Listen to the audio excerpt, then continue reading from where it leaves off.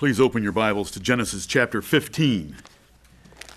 Genesis chapter 15, where we find God speaking to Abraham after blessing him to defeat the 4 kings of Mesopotamia and deliver the 5 kings, and including the king of Sodom and his nephew Lot, which is all contained in chapter 14 with the lists and names of those kings. The 4 kings of Mesopotamia that came against the 5 kings in the area of Canaan where Abraham was. At the end of that military expedition by Abraham and his 318 trained servants, the king of Sodom offered to pay. And can you imagine what a king would offer to pay if everything that he had, including his children, had been taken captive? And there were 5 such kings, and they would have been highly motivated to have paid him enormous sums or commitments for the future, deferred benefit package, as it's called in companies, to Abraham, and Abraham denied it. It's verse 21. The king of Sodom said unto Abram, "Give me the persons, and take the goods to thyself. Take everything that was taken of us." And Abram said to the king of Sodom, "I have lifted up mine hand unto the Lord, the Most High God, the possessor of heaven and earth, that I will not take from a thread even to a shoe latchet, and that I will not take anything that is thine, lest thou shouldest say, I have made Abram rich." He said, just compensate my men a little bit and feed them. He didn't want anything. And so we have the first verse of chapter 15. After these things, the word of the Lord came unto Abram in a vision, saying, "Fear not, Abram, I am thy shield and thy exceeding great reward." Right. Yes.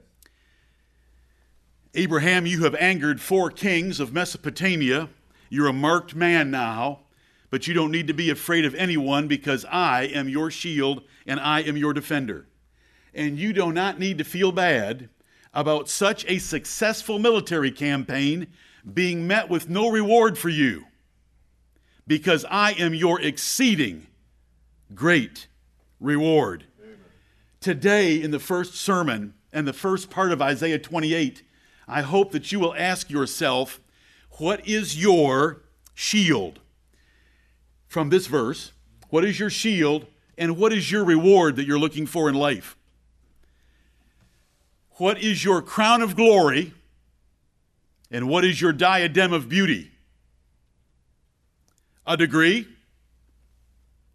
A spouse? Children? A promotion? What is your crown of glory? What do you look at as a means or an object for you to have glory? What is your diadem of beauty? What is beautiful to you and makes you think that you have worth? Let's make sure that our crown of glory is the right kind of a crown, and our diadem of beauty is the right diadem. Let's make sure that from this verse here, that the Lord God himself, not his church, not the Bible, not the truth, but the Lord God himself is our shield and our exceeding great reward. Amen. If he is your exceeding great reward, then it doesn't matter how poor you might be in this world, because you're rich. If he is your shield, then it doesn't matter who you have as friends or how powerful our nation might be, because you are safe and sound. He is your shield, and he is your exceeding great reward. Lord, help us to not be distracted by foolish things of this life that we chase to be our crown of glory, or our diadem of beauty, or our reward. The Lord God himself should be your exceeding great reward. Amen. To have God walking with you like he walked with Abram, that's everything in the universe. There's nothing else, and everything else combined can't even come close to having God being the God of Abraham. And so close were they that the Bible calls Abraham the friend of God. Amen. Let us pray.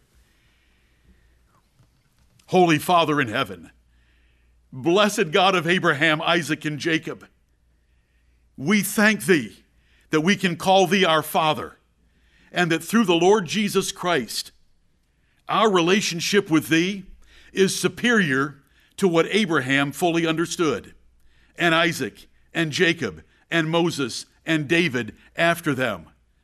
Thou art seldom called the Father in the Old Testament.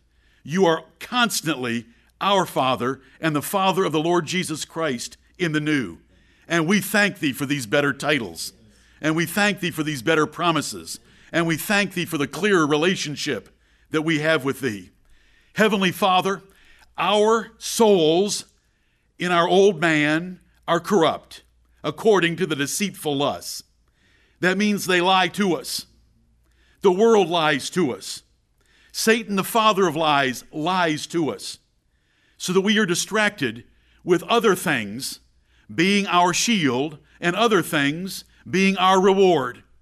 Heavenly Father, in Jesus' name, hear our prayer and save us from such delusions. Right. Let there be no crown of pride in our lives that fades like a flower and that you will have to tread down. Heavenly Father, let us put all those things in the shade where they belong and look only to thee and your relationship with us and ours with thee as the crowning achievement of our lives, as the diadem of beauty that adorns us. We thank thee that you have made this so possible, so easy through Jesus Christ our Lord. Forgive us for ever thinking it is not worth it. Forgive us for ever thinking it is too difficult. Forgive us for thinking it is only for a certain class of men.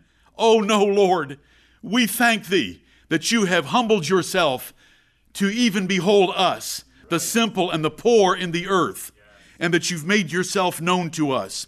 Bless us this day to lay hold of this truth from this single verse and from the verses that are before us in your prophet Isaiah.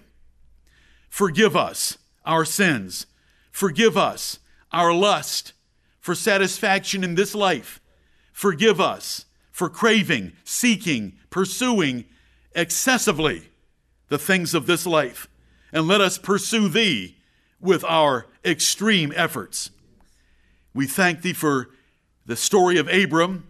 We thank thee that you more than compensated him for all that he ever did for thee, that you always defended him from all his enemies, that you redeemed him out of all trouble, and you preserved him to be the father of a great nation, including his seed, the Lord Jesus Christ, who is ours, and we his, and thus yours. Be with all thy servants in every place. Heavenly Father, let the word of the Lord have free course and be glorified. All men have not faith. Deliver your servants from unreasonable and wicked men. Right. And let them boldly proclaim the glorious gospel of thy Son, the Lord Jesus Christ. We thank thee for him. We thank thee for his ministry in this world. We thank thee for his death on the cross, his resurrection from the dead, him showing himself alive by many infallible proofs, and his perpetual ministry in heaven at thy right hand.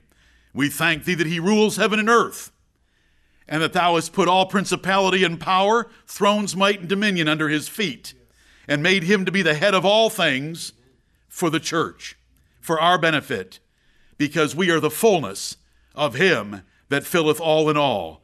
We are overwhelmed by the statements, but we submit ourselves to them, and we thank thee for them, and we embrace them, and we have the greatest diadem of beauty and the greatest crown of glory ever in thy Son. Right. Be with us now and help us to sing his praise. In Jesus' name, amen.